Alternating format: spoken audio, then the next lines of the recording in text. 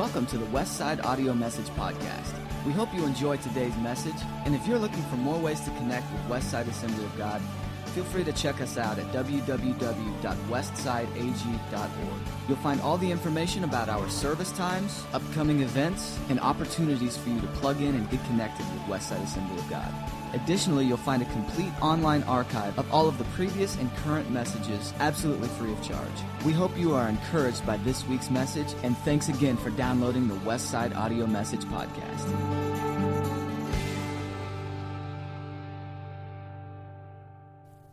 People are funny. And that's what I'm preaching about today, funny people. I can point you to the title of my sermon, Deluded, Distracted, and Diverted. But I have another subtitle to that if I were to name it anything else, or How Christ Dealt with Characters. So that's why I say people are funny. And there is kind of an inside joke with pastors. I'm going to let you in on our world just a little bit. That no matter what church we go to, there's always an individual there that we've had in every church we've been at. They go by different names, but it's the same person by the way they behave. We tend to classify people. Have you ever noticed that? And here's an example that Jesus gives in the book of Luke of three different kinds of people. And so I'm going to read this, and then we're going to talk in short about how people are kind of classified and how Jesus used that classification of people so many times in his ministry. As they were walking along the road, a man said to him, I will follow you wherever you go. Jesus replied, foxes have dens and birds have nests, but the Son of Man has no place to lay his head. That's the end of the story of that man.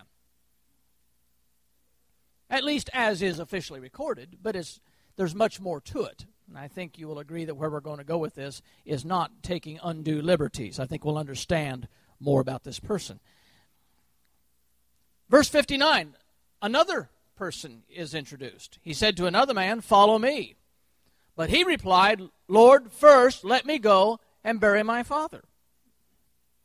And Jesus said to him, let the dead bury their own dead, but you go and proclaim the kingdom of God. End of the story as recorded. Verse 61, still another said, I will follow you, Lord, but first let me go back and say goodbye to my family. And Jesus replied, no one who puts a hand to the plow and looks back is fit for the service in the kingdom of God. Three people in rapid-fire succession that Jesus has had very short discussion and interaction with them. Yet, as we look at this passage today, we have just classified three different kinds of people that have come to Jesus concerning the issue of following him, discipleship. So in a sense, we could say there are three kinds of people that come to Jesus and don't necessarily succeed in following him. There's probably more, but these are the ones that Jesus, that the writer highlighted that came to Jesus. So these were funny people. They were characters. And we categorize people. One of the ways we categorize them, and any of you who have had just a little bit of psychology in college or maybe some pre-college psychology in high school, know that there's four categories that typically we use to put people into pigeonholes. And one is sanguine, and it's a fancy word that just means you're just a bubbly, happy person. And you can choose your category today, or you might more honestly look at the guy next to you or the person next to you and say, which one do you put me in? You might be surprised. And then the opposite of the sanguine is the melancholic, who's the Eeyore of the human world. The gloom and the despair, and nothing's going to go good. And then you've got the phlegmatic person who's calm and unexcitable. You just can't hardly get them to express themselves. They're just very stoic. Then you have the choleric person that's easily angered. The least little thing sets them off. It doesn't take a catastrophe. They're just a volcano waiting to happen. And psychologists have long used these 4 categories just to kind of see the different kind of personalities. You may not cleanly fit in one. You might have some of one and some of another, but, who are you? But then we've got better ways and more detailed ways of breaking people down into categories. Here are 16 categories I'm just not going to spend any time on, but I just want to list them off for you that people fall into. There is the duty fulfiller, the mechanic, the nurturer, the artist, the protector, the idealist, the scientist, and the thinker, the doer, the guardian, the performer, caregiver, inspirer, giver, visionary, and the executive. So there's 16 that you might have seen yourself in there in one or more categories. You see, we get a crowd together like we do today, and you can almost expect to find, even in this gathering here, somebody who is louder than everybody else. You're going to find somebody in here who's just a wallflower. They're over by themselves and they don't want to mix. They're shy. You'll probably find in this gathering here today somebody, if we had all decided to tackle a project, somebody who's going to want to take the leadership on this. They're going to want to step up and immediately start giving people orders and say, let's all divide up and let's do this and you go do that, and somebody just take charge. And then there's going to be somebody else that would never dare take charge, but they're willing to do anything they're told. These are the people that the people who take charge love, because when they start snapping orders, these other people who are doers they get in line. Tell me what to do, I'll do it. I'm not the kind to give orders. We find probably in the gathering, we find somebody who considers himself the court jester, and they like the attention by the antics, by acting out. And as a pastor, and I compare notes with other pastors, and I find a sampling of these characters in all of our churches. In every church I've ever pastored, I've had my prayer warriors. It's not been everybody, but it's been those select people that's been a prayer warrior. I've had that. In every church I've ever pastored, I've had clowns. In every church I've ever pastored, I've had the high-maintenance people that you had to tiptoe around them and be so cautious. If you just looked at them wrong or said the wrong thing, that they were gone. Then in every church I've ever had, I've had the rocks of Gibraltar, the people you couldn't shake them. They're just there through every storm. I've had in every church a few murmurers and complainers. That was their calling. And I've had a few people in every church that simply everything just couldn't get better. They just loved it all. People are funny. And in the Bible, do you see how often people are categorized? Jesus one time said, he gave this the parable of the sower. And in that parable of the sower, he demonstrated 4 different ways that the seed was sown. And he said, that's 4 different kinds of people. He categorized people right there. There are people that hear, but they don't do anything about it. There are people that start, but they don't finish. There are people that the seed is snatched away before they ever have a chance. There are people that the word settles into their heart and they bring forth a plenty. And right there, Jesus categorized, in a general sense, people who hear the word.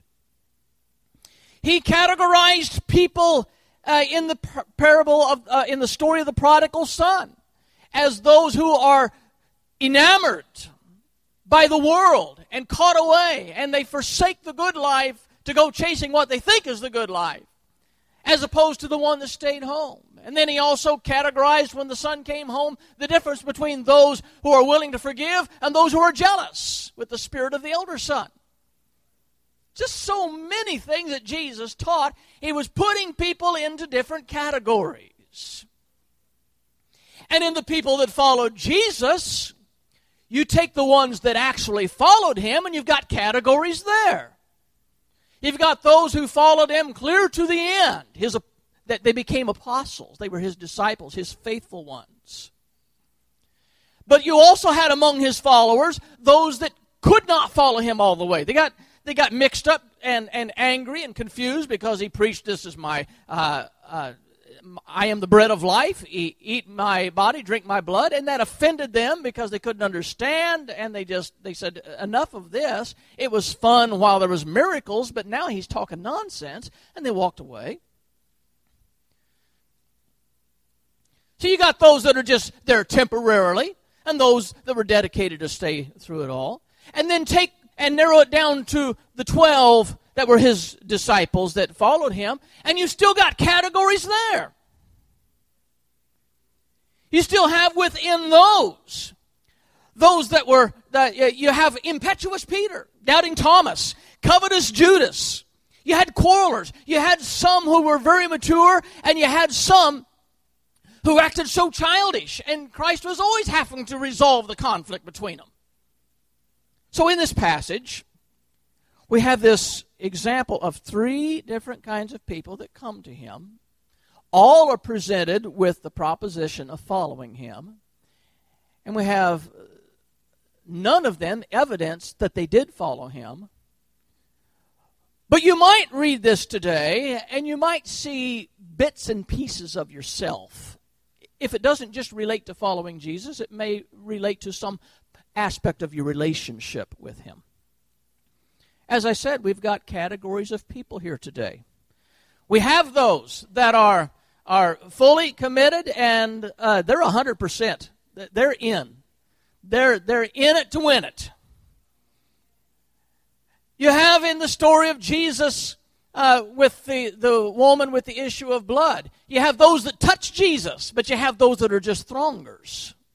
They're just around the edges. 3 people. First of all, I'll call the first person a zealot. And this man represents those people who are high on energy, but they're low on wisdom. They're quick out of the starting blocks, but they don't have any endurance to run a marathon.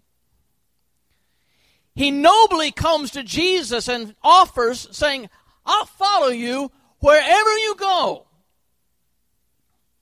But by Jesus' answer to him, he didn't have a clue what he was saying. He was ambitious, but he didn't understand what he was committing to. Christ would not have bothered to spell out the harsh conditions of complete discipleship for this man if this man already understood the conditions of complete discipleship. So we see in the fact that Jesus said, if you follow me, there are even the creatures that have comfort and have a home and have a nest and have a place, but I don't have even a place to call my own bed. By saying that, he was informing the man of an area he was ignorant of if he were to follow him. And we're made aware of the impetuous crowd that tends to follow Christ based on the glamorous side. Now, those who have spent many years following Jesus, you realize it's not all a bed of roses, is it? But not everybody understands that. This man didn't understand that. Admittedly, there can be a certain excitement in serving Jesus. And again, as you categorize people, there are those who will respond to the excitement of following Jesus. They might walk into a church that is just brimming and bustling and on fire, and boy, they go away and say, oh, wow, that is great. But if you have to go through a dry season, they can't stick it out. There's not a commitment there. There's just looking for that sensationalism. This overly zealous man is the same as those people that were following Jesus, that he gathered crowds as long as he was miraculously healing, or as long as he was breaking bread and fish and feeding people. Thousands would show up for that kind of thing. But let him get down to some very severe teaching about what it means to follow him, and they departed. They deserted him. Christ knew people were funny. As much as we deal with funny people, and some of you, you're in a business where you deal with people on a daily basis, and you know people are funny. And how do you deal with them? Some people, if you are customer service in any way, shape, or form, some people will come in and you're just so delighted to see them because they are a breath of sanity. And other people, you want to run and hide and let somebody else take care of them.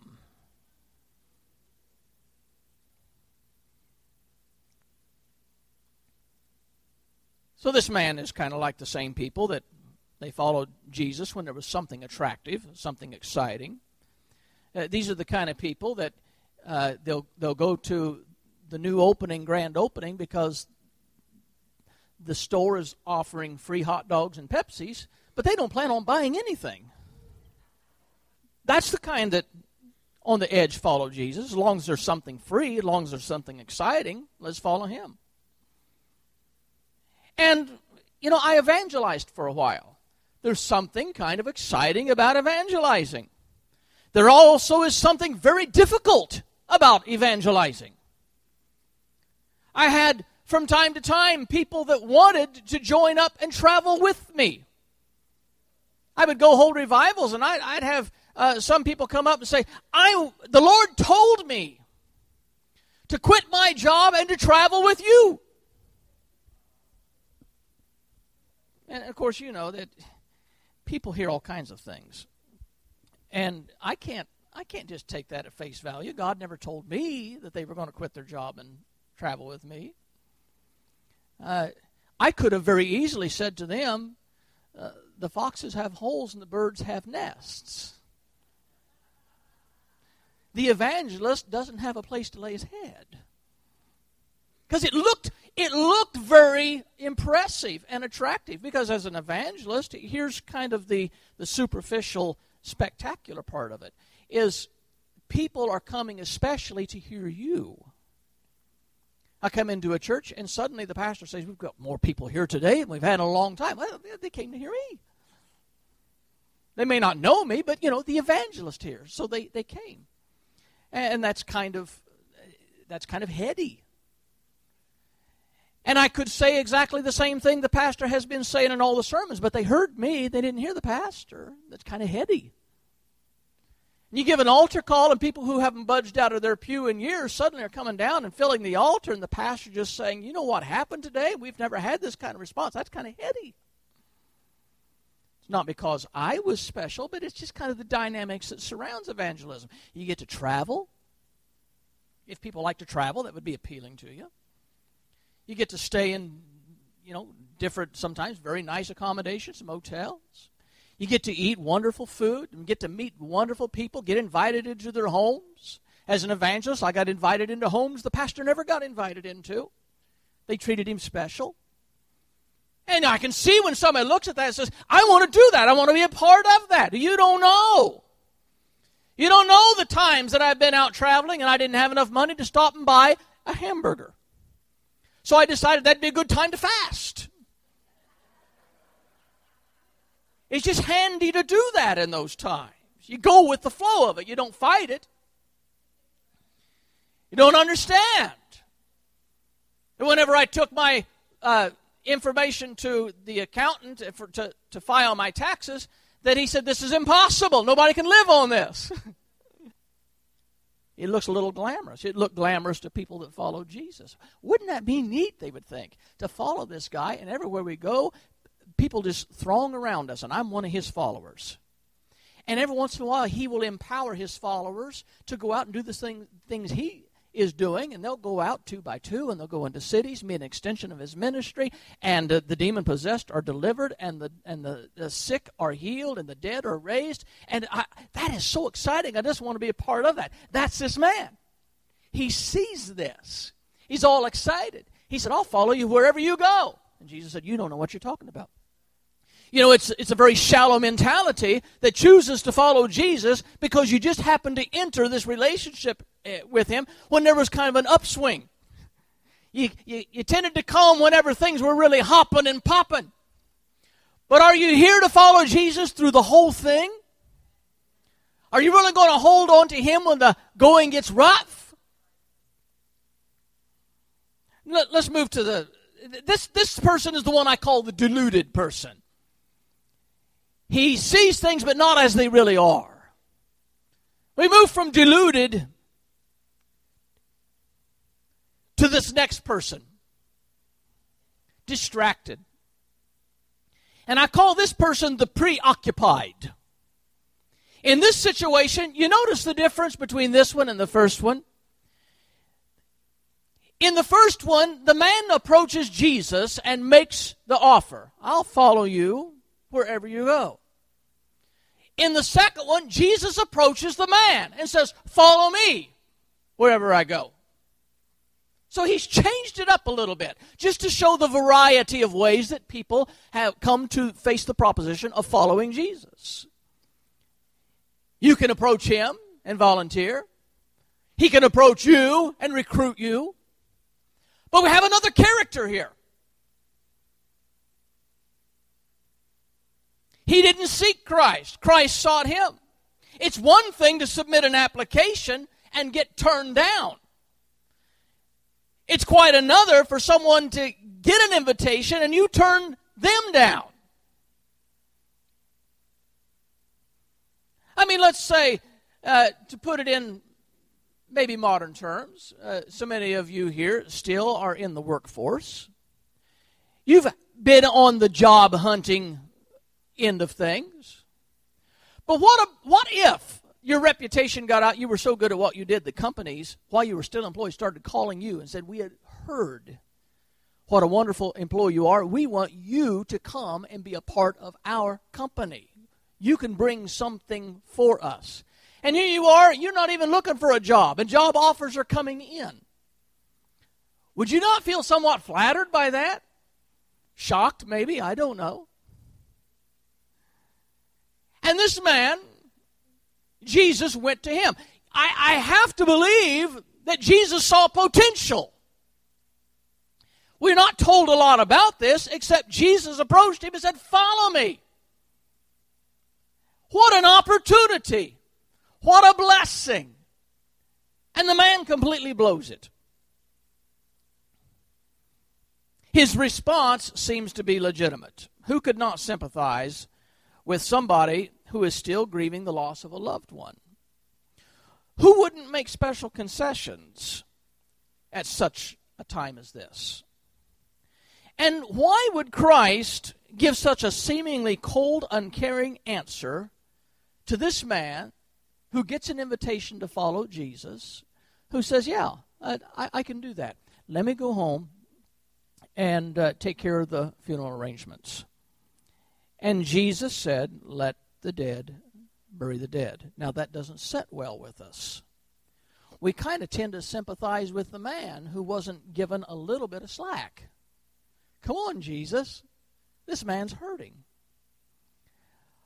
But we have to understand what Jesus is saying is there are priorities that every one of us have to keep in mind. We have to make choices based on the proper and the correct priorities.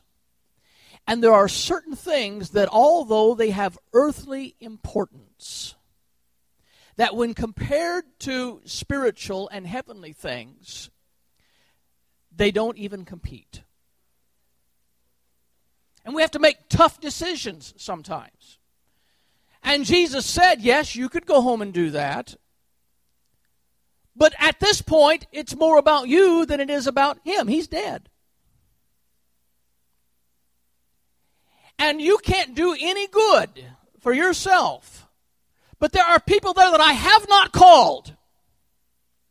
I did not give them an invitation.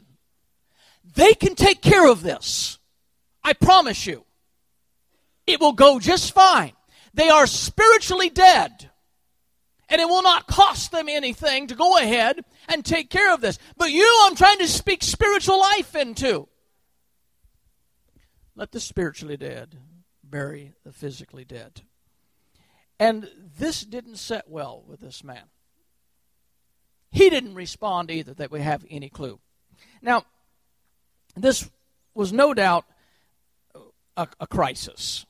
I would call it a crisis. But how many times do people with the proposition of following Jesus allow the crisis to keep them from making that commitment to him? I've seen this so many times, and you have too.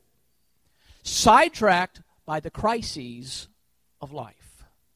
If we can just get past the crisis, then I can do something for the Lord. You know, the mistake you just made there is hell heard what you just said. And they have one crisis after another now lined up for your life. Because if that's all it takes to keep you from making a commitment to follow Jesus, hell will accommodate you. You will have one crisis, you'll have another crisis, you'll have another crisis. If I could just get by this, Lord, I can serve you. But blessed be the man, blessed be the woman, that no matter what storms come their way, serving God is number one.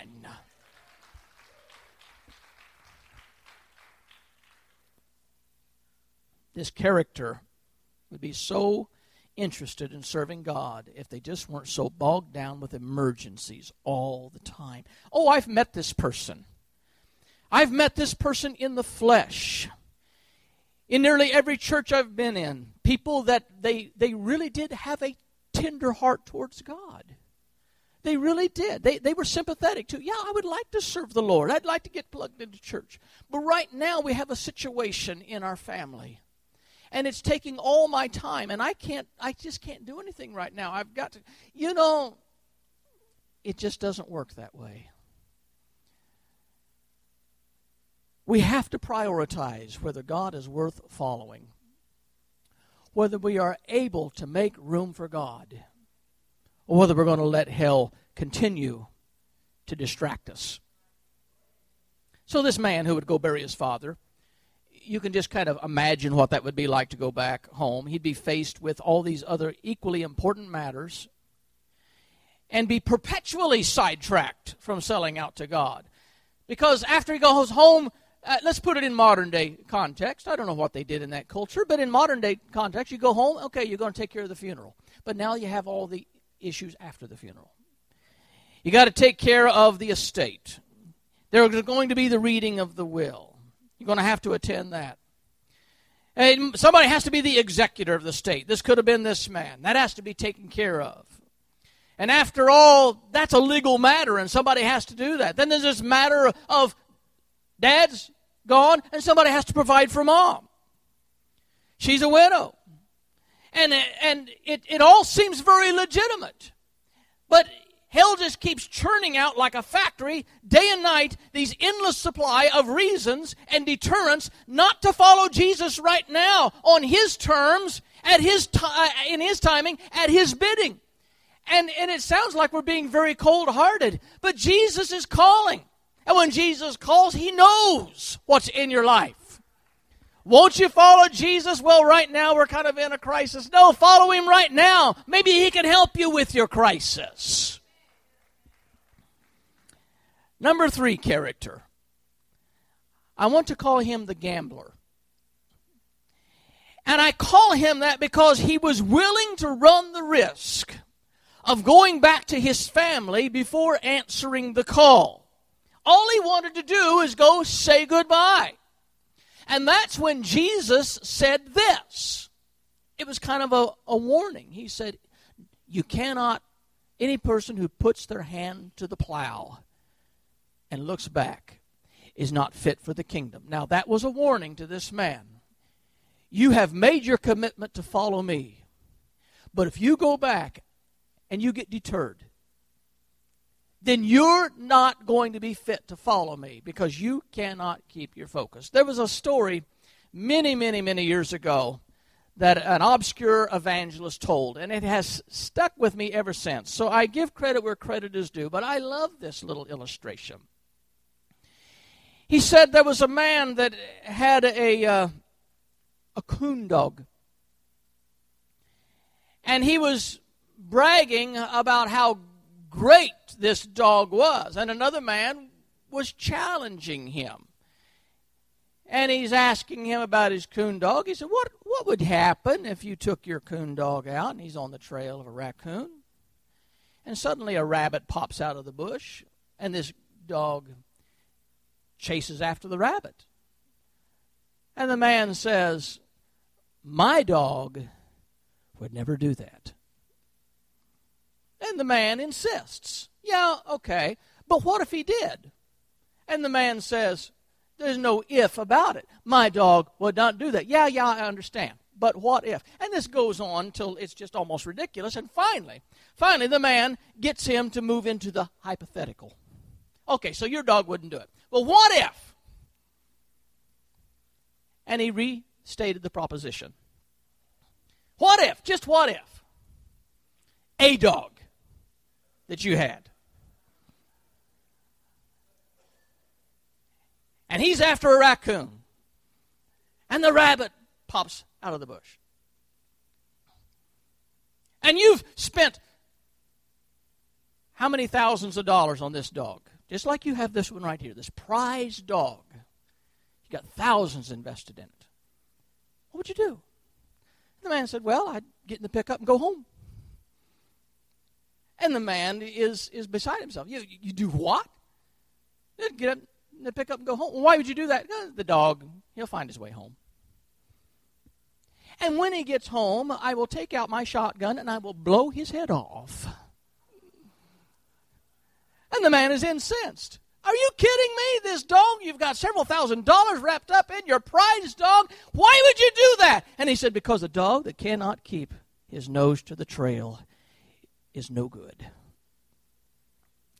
God puts you on track.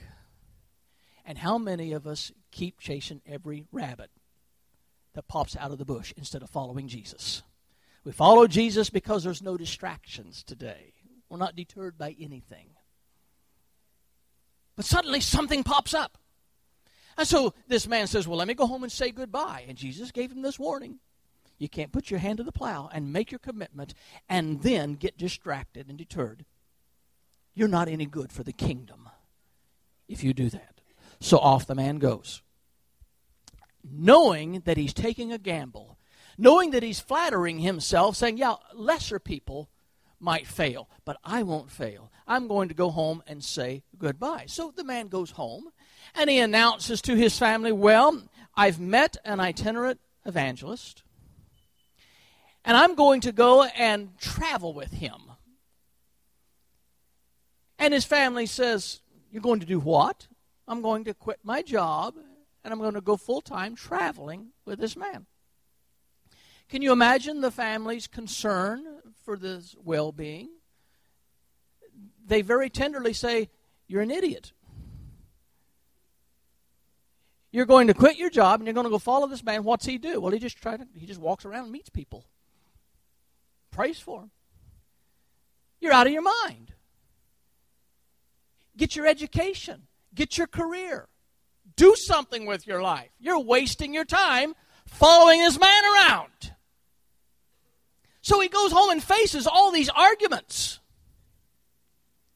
And they can be very persuasive. You need to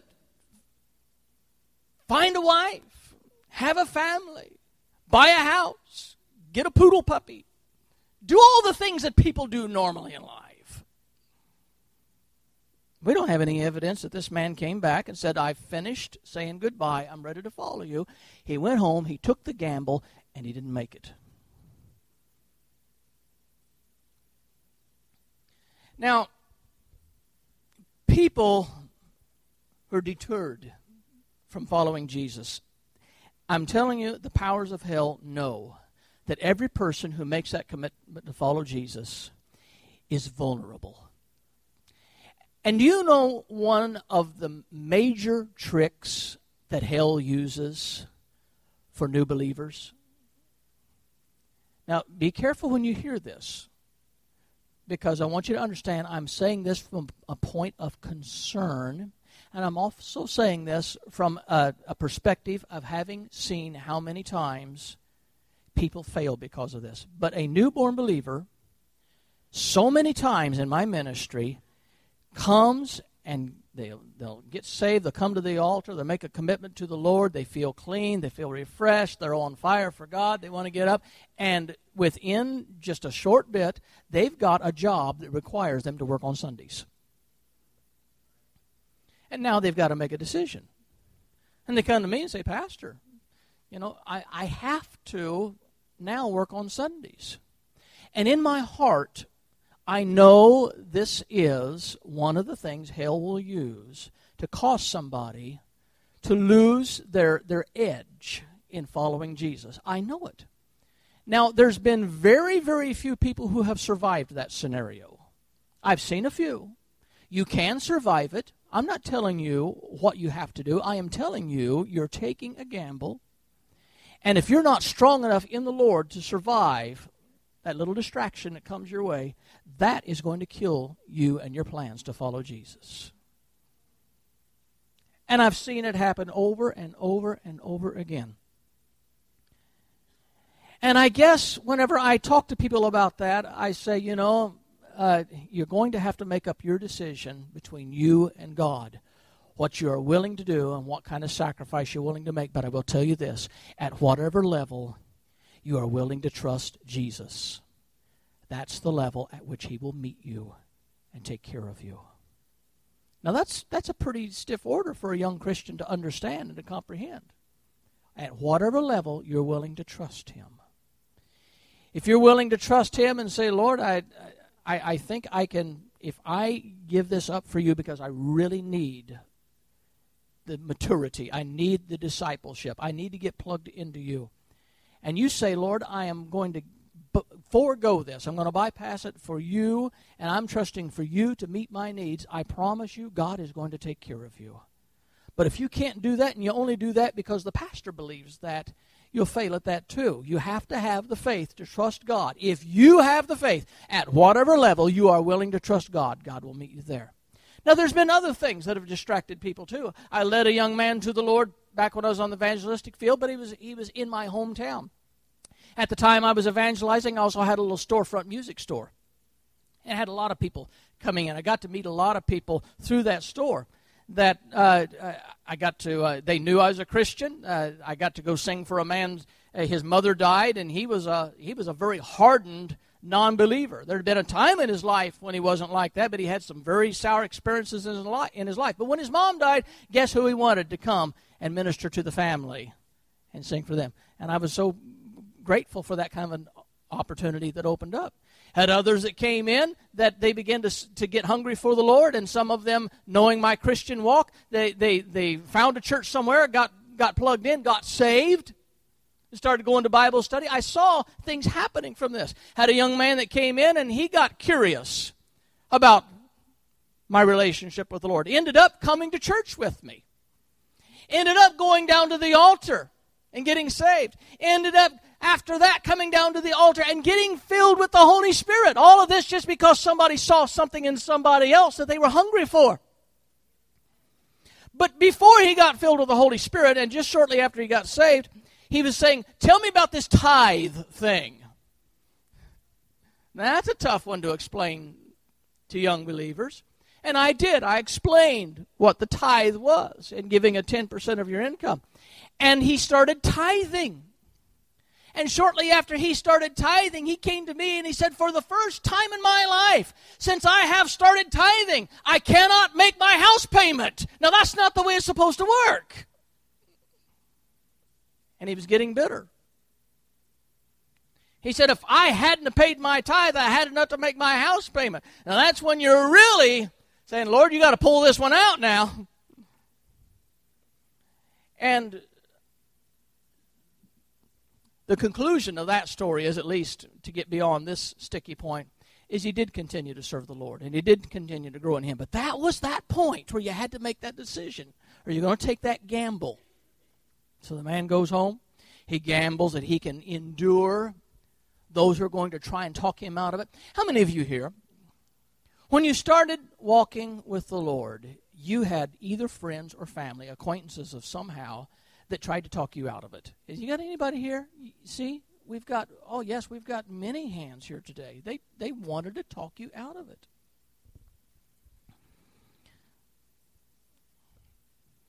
May I tell you the story of my uncle? And I've mentioned T.E. Gannon a number of times because you know T.E. Gannon. He was the former district superintendent of the Iowa District Assemblies of God.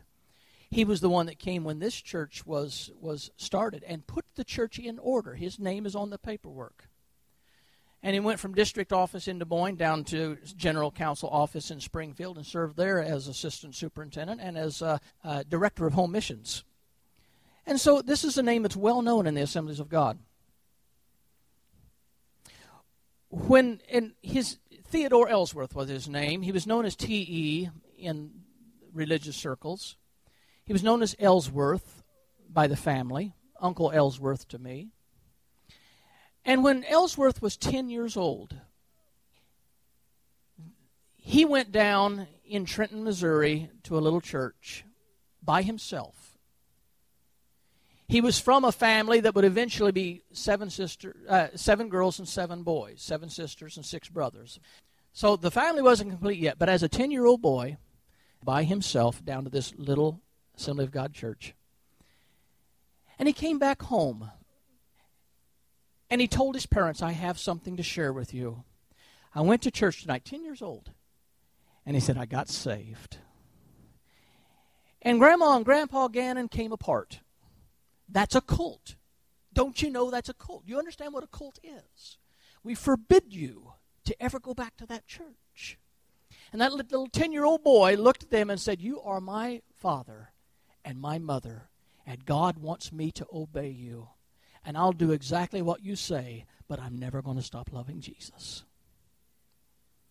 Well, those words stuck in their heart and their mind, and they're thinking on that every day, and pretty soon it just haunts them so bad that they decide, okay, we'll go with him.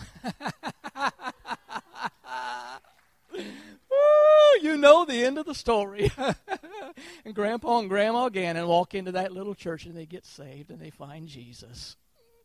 And the Gannon family that has given such a contribution to the world. But you know, they tried to talk him out of it. It's a gamble sometimes. Your family doesn't want you to. Your wife doesn't want you to go to church. Your husband doesn't want you to go to church. Your children think you're nuts. Your friends, they miss you. They're out partying. Say, why don't you come down? You're no fun since you started going to that church anymore. And they're going to try and talk you out of it. But you can't gamble with this. You've made a start to follow Jesus. And the fact is, nobody who puts their hand to the plow and says, I'm going to plow this field, and then doesn't finish it, is worthy of the kingdom of God. You got to keep on going. Nobody can talk you out of following Jesus if you just determined to do that.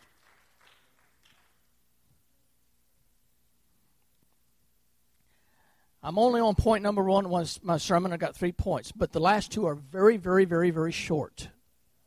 So don't panic. The second point is this. One of the common problems with what went on with these 3 people is there was a me first syndrome. If you read 2 out of 3 of these said, let me first go home. Let me first go back. There's a me first problem here. You can't make a good disciple with Jesus when you got the big number 1 that's standing in the way. You have to be willing to crucify you, yourself, your desires, your plans, your career. Everything about you now becomes secondary to what is about Jesus. Me first cannot follow Jesus. And we get to thinking in terms of how convenient is it for me to follow Jesus? How convenient is it for me to attach myself to church? Am I going to have to give up my Sundays?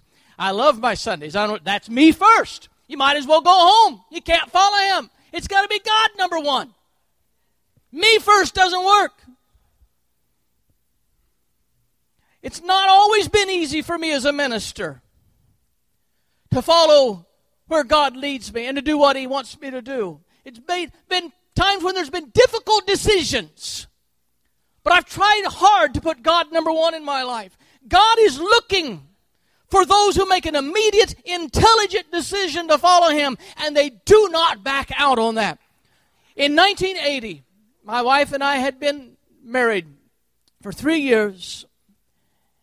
And in April of 1980, I finally, as the evangelistic field was slowing way down for me, I had had more revivals than I could fit in.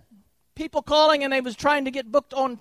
Now, if they'd each taken an empty week, it'd have been fine, but everybody wants those special weeks, you know. I couldn't fit them all in. And then all of a sudden, the evangelistic field started drying up for me.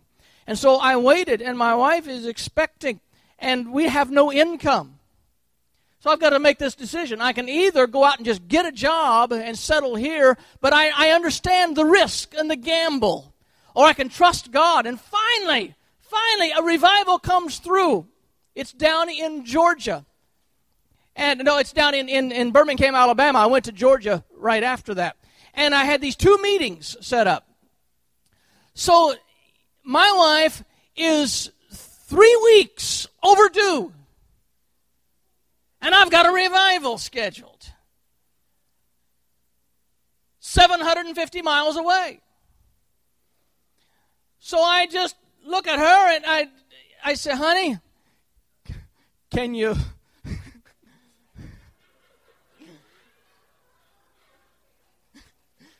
Can you just hold on?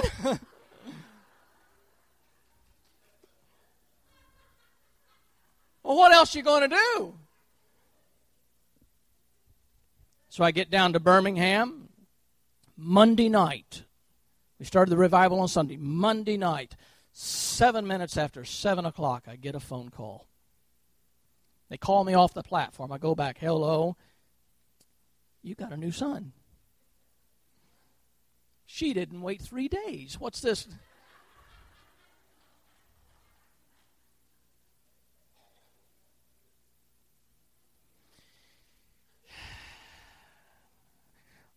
Lord, this didn't work out at all like it's supposed to work out. My wife's back there without me, having this baby, and I'm down here. And I'm not sure this looks too good. The pastor says, you got to go home. I said, I've got a revival. I've got a wife. I've got a revival. What do I do? You know. And that scripture in the Bible came to me. No man has forsaken family or friends, mother or father, sister, but no man has forsaken any of that, except that it will be brought back to him in greater measures. Now that's just a paraphrase. No person has forsaken the things of this world except that God is going to bless them. I got to see my son. I finished up the revival. I went to Georgia. I preached one night in Georgia, and Sunday night I got in the car and drove all through the night so I'd get back on Monday and see my 8-day-old son. 8 days old before I got... All kinds of people got to see my son and hold him before I did.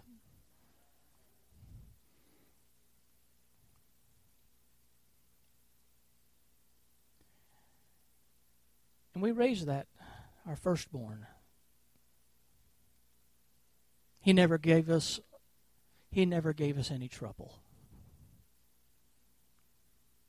I can't help but think that when you put God first, it pays off in the long run. I wish I could have been there on day one. But I want to tell you something, to raise somebody that was never a problem. I never had to bail him out of jail. I never had to get him cleaned off of drugs. I never had him out late partying in some booze party somewhere. just an ideal young man. That it all started off with Dad making a commitment to say, God, I'm going to put you number one. And this is not what I in the flesh want. But Lord, if you will bring that back to me, many-fold over, it's worth the short investment. You know, all he wants is somebody to put him first. You're going to make some tough decisions sometimes. Number 3, in closing, I promised you they were short points. Christ dealt with characters. He dealt with people who were never serious about following him.